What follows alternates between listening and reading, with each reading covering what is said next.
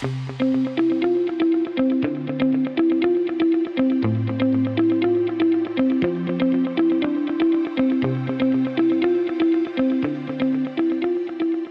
is going on, everybody? Welcome in to another edition of the Daily Energy News Beat stand-up here on this gorgeous Tuesday, December 19th, 2023. As always, I'm your humble correspondent, Michael Tanner, coming to you from an undisclosed location here in Dallas, Texas, joined by the executive producer of the show, the purveyor of the show, and the director and publisher of the world's greatest website, EnergyNewsBeat.com, Stuart Turley. My man, how we doing today? It's a beautiful day in the neighborhood, and I'm whipped. Holy smokes. Absolutely. We've had a busy day. The news line has been absolutely buzzing. We have an absolutely packed show and menu. First up on said menu, woke Duke Energy jacks up electric rates to pay for ESG zero carbon mandates. Next up, this is an exclusive from the Daily Signal. Conservative state files first in the nation lawsuit against BlackRock over deceptive climate policies. Next up, he fixed California's power grid for Arnold Schwarzenegger. He's worried about the energy transition now. Next up, expensive power grid upgrades and expansion threaten the energy transition. And then finally, Houthis attacks start shutting down Red Sea merchant shipping. That's going to flow nicely into our finance segment because that's really what drove prices both up today to above $74 and then also has dropped in a little bit. Was said attack on that Red Sea merchant ship as people are a little bit worried about what might happen with oil flows through the Red Sea. So we will cover all of that in a bag of chips, guys. And before we do all that, remember, all of the news and analysis you are about to hear is brought to you by the world's greatest website, EnergyNewsBeat.com, the best place for all of your energy news. Stu and the team do an outstanding job of making sure that stays up to speed with everything you need to know to be at the tip of the spear when it comes to the energy and the oil and gas business. Hit the description below on all of our podcasts, whether you listen to us on Spotify, Apple Podcasts, or YouTube. You can see the description below, timestamps, links to all of the articles, ways to get a hold of the show. That's questions@energynewsbeat.com. You also see a link to our dashboard.energynewsbeat.com, which is one of our best ways to do kind of data news combos. So we appreciate everybody who's checked that out. I'm going to Brett those, Stu. Where do you want to begin? Hey, let's start with our buddies over at Duke. I love Duke Energy. I'm not sure why this article was a little bit slanted, but it says the title's Duke Energy jacks up electric rates to pay for ESG zero carbon mandates. This is really not fair on Duke because they have good management and they're doing the best they can. Duke Energy has thrown consumers under the proverbial electric bus to make their operations carbon neutral by 2050. You can't blame them. That's where I thought this article was kind of hard on the management. I'll be the first to admit on this. Listen to this. They're attempting to decarbonize the Tar Heel state by 70% by 2030. And full decarbonize by 2050. These are absolutely abysmal guides. Guess who gets to pay for this, Michael? No, the consumer. The consumers. The power grid, this misguided initiative will force everyday families to subsidize a complete overhaul of the state's power grid at a total cost approaching $160 billion. This is the government on stupid steroids. They have got some kind of stupid in the water there. I don't know. Holy smokes. This is not Duke Energy. This is Duke Energy trying to read the requirements that were put in under the Biden legislation through regulation at 3 a.m. right before COP. This is also part of the coal plant stuff. Yeah, and what I like about this article is they take the approach of, look, like we're all for attempting to clean up for what is a really bad history of these companies. I mean, it points out that Duke Energy, a few years ago was forced to pay $200 million to clean up its leached toxic coal waste. It shut off half of the power to residents on Christmas Eve in 2022. They took 1,300 megawatts of coal and natural gas offline during that period, all without really, the $200 million is a pretty small sum relative to the amount of stuff that they're going after them in the wrong way when they should have been focused on, as this article points out, the other things that they're doing wrong. Right. But as a general rule, Duke's got some good things going on for them. Those were mistakes. I'm not gonna make any excuses on that, but they have a lot of good things that they do. For $200 million, I'll let Duke Energy leach some toxic coal waste into my apartment. So next time they need to, just call me up. I'm good. Okay. Hey, we could have a new bathtub. Remember when you and I were doing tankers with the bathtubs? You could do that. All right. Let's go next? to the next one here. Yeah, let's go. What's next before I get a hook? Now that I've lost all my stories. Yeah. Stu gets a hook. Film at 11. Here we go. Conservative state files first in the nation lawsuit against BlackRock over deceptive climate policies. Michael, this is you cannot beat this kind of entertainment. Tennessee Attorney General Jonathan Skrmetti on Monday sued the investment company BlackRock. Here's a quote. BlackRock has said two things that can't both be true. Skrmetti, a Republican, told the Daily Signal in an interview Monday. The first is that they are taking investors' money and investing it purely for the purpose of maximizing the return on the investment. But they've also put out statements saying that they are committed to net zero carbon emissions to combat climate change by certain dates. Both things can't be true. And I agree that he is hitting on that. Here's where it gets a little funny. I'm going to be wondering how it's going to pan out in the courtroom, Michael, because pledge member of the climate groups is to force companies to disclose their targets for net zero emissions for environmental and political reasons. This is coming down into the carbon tax. It's coming down into the EMP operators.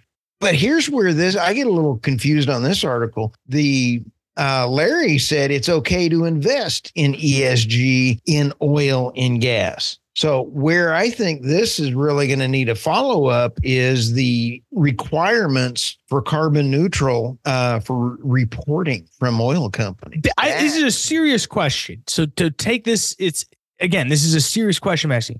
Are companies required to make a profit? Yes, if they are. Says who? They have a requirement to their shareholders, but it's not like a law. Not like if you don't produce a profit, you're going to go to jail. Or we'd have seen a lot of tech companies be out of business and we'd have a lot of tech be legal. So I asked this question seriously. I'm all for. I think what BlackRock is doing is obscene. They're fleecing the world, so to speak. They're greenwashing the whole ESG movement to take money from investors under the ruse of ESG, but deploy it as they see fit. Yes, that's shady business practice. Question though, is it actually illegal? There's a difference between It's not illegal to be stupid. It's not illegal to not necessarily invest the money as wisely as it should. So this is where I understand that it looks good on a headline that we're going to go sue BlackRock. I'm all for it. I think what they're doing is a travesty. The question is it illegal? And that's where I think the difference becomes, is in this process of, Stu disagrees with me so much he just left. Point of the matter, I think when it comes to, whether or not this lawsuit is worthwhile. I mean, this guy's, Jonathan Skrmetti's probably got a little bit of time on his hand when it comes to it. But the real question is these, quote, deceptive practices illegal? I mean, this guy's going to know. But the real question is, what's a jury going to think? I think the interesting thing is that, we know BlackRock has walked back a lot of these, so-called targets that they want to push, They haven't necessarily followed through as much as maybe you would have thought, 2 years ago. I mean, 2 years ago, they were attempting to influence companies like Chevron, United Airlines, Walmart in order to, push these shareholder proposals that were much more climate related. But in 2022, they said that in a response to the state's attorney general that the company, quote, doesn't dictate to companies what suspicions or what specific emissions targets they should meet or what type of political lobbying they pursue. So they're speaking out of both sides of their mouth. The question I go back to is, I think you're allowed to speak out of both sides of your mouth. There's no law that says you can't. But they do have a fiduciary responsibility for not. That's a good question. Are they legally responsible? Yes, it depends on the fiduciary responsibility, but that's different than being illegal. Right? Yeah, I'm not a lawyer. It's a dumb question.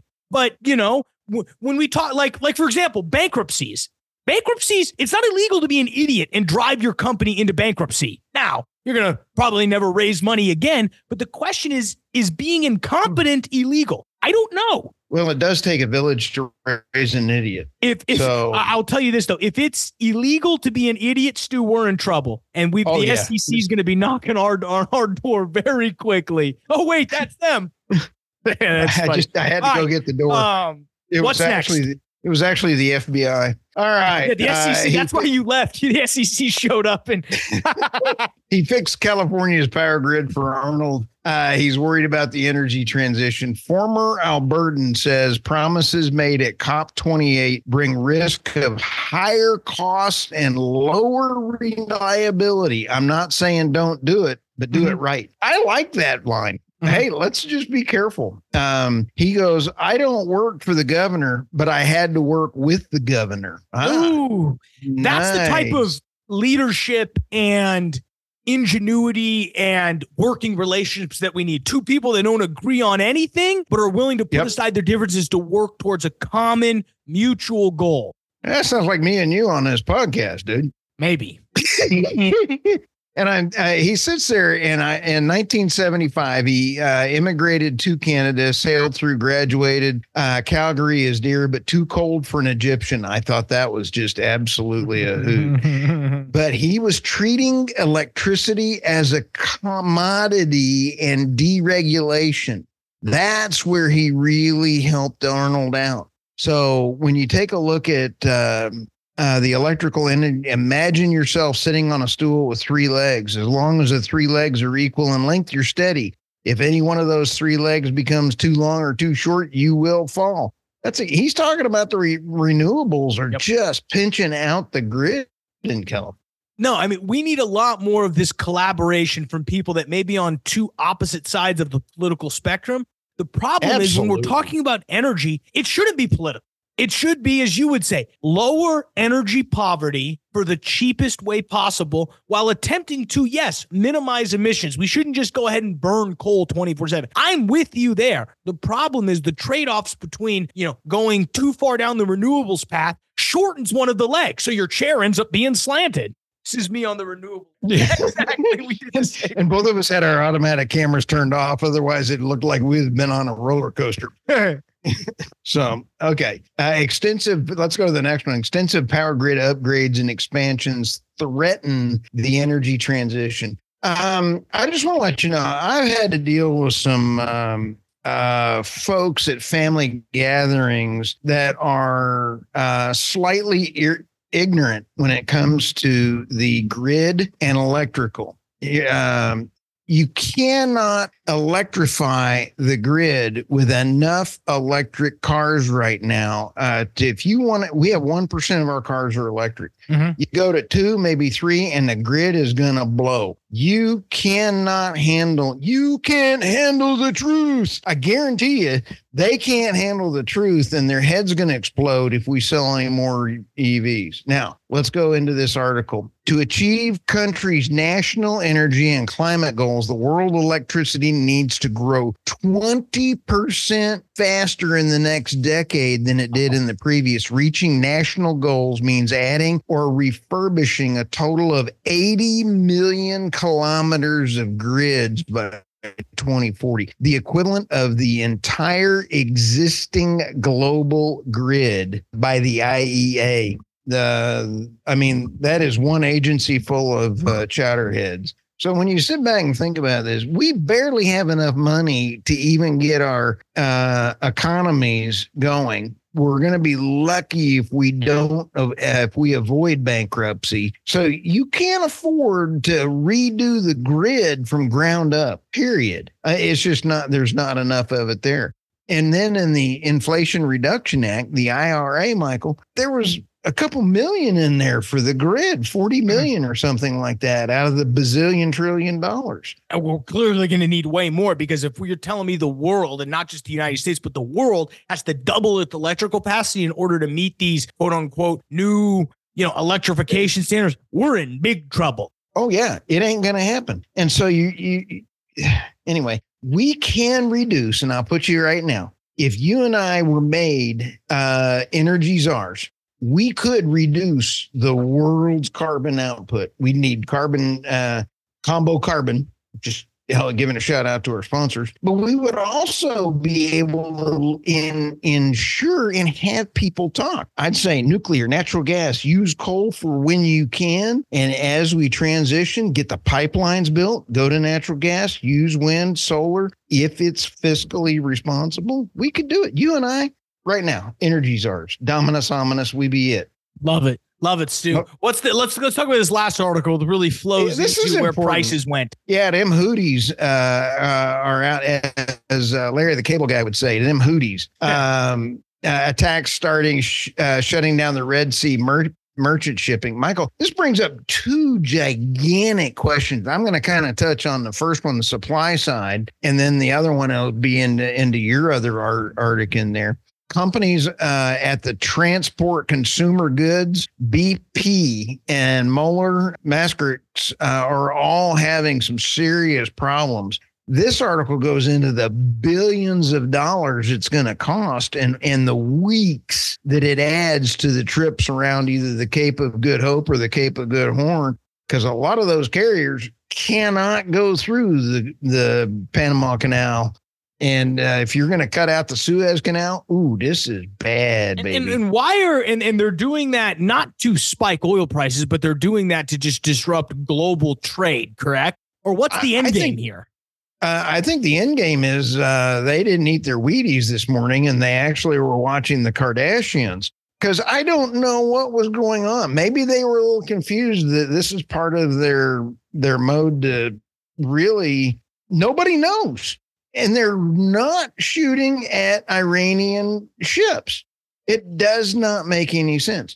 The only thing that I heard that on the Twitter feeds was that it was enough to split up the U.S. Navy in order to get them sidetracked and spread them out more so that China could do something. I mean, that was a conspiracy theory. It was like, now, why didn't I think of that? I don't know, Michael. I mean, I'm not a hootie. Now, Hootie and the Blowfish was really good.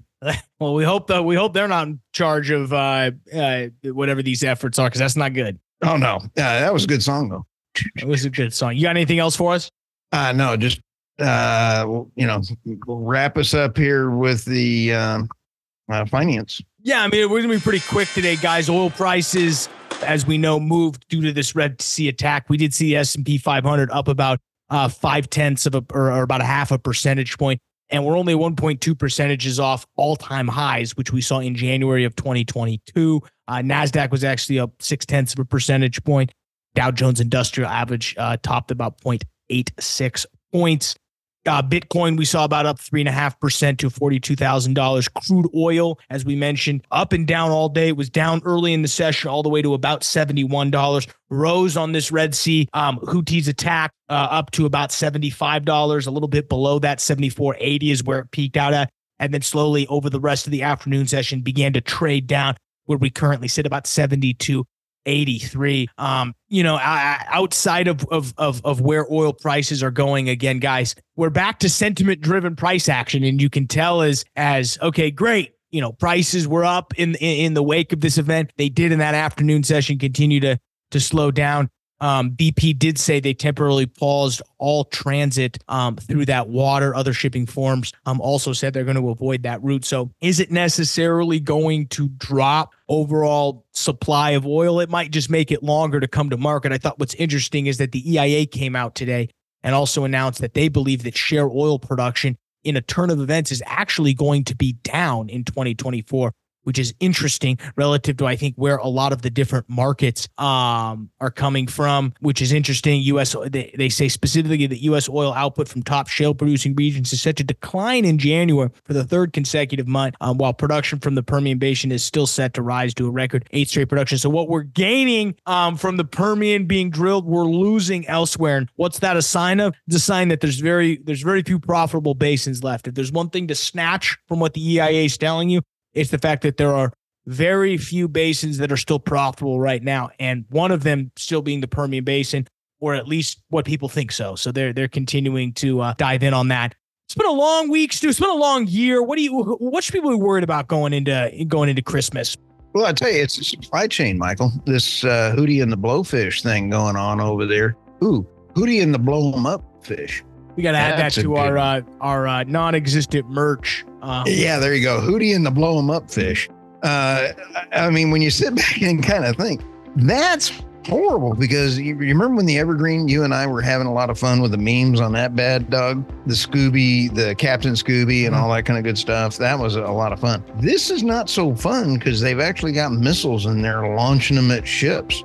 And our guys are in harm's way. That's the part that stinks. It is. So, well, we're covered for everybody, guys. We got a few more shows this week before we finish out before the end of the year. We appreciate everybody who's checked in with us and stopped by this week and year. But with that, we're going to let you get out of here, get back to work, start your day. Appreciate everybody, again, tuning in. For Stuart Turley, I'm Michael Taylor. We'll see you tomorrow, folks.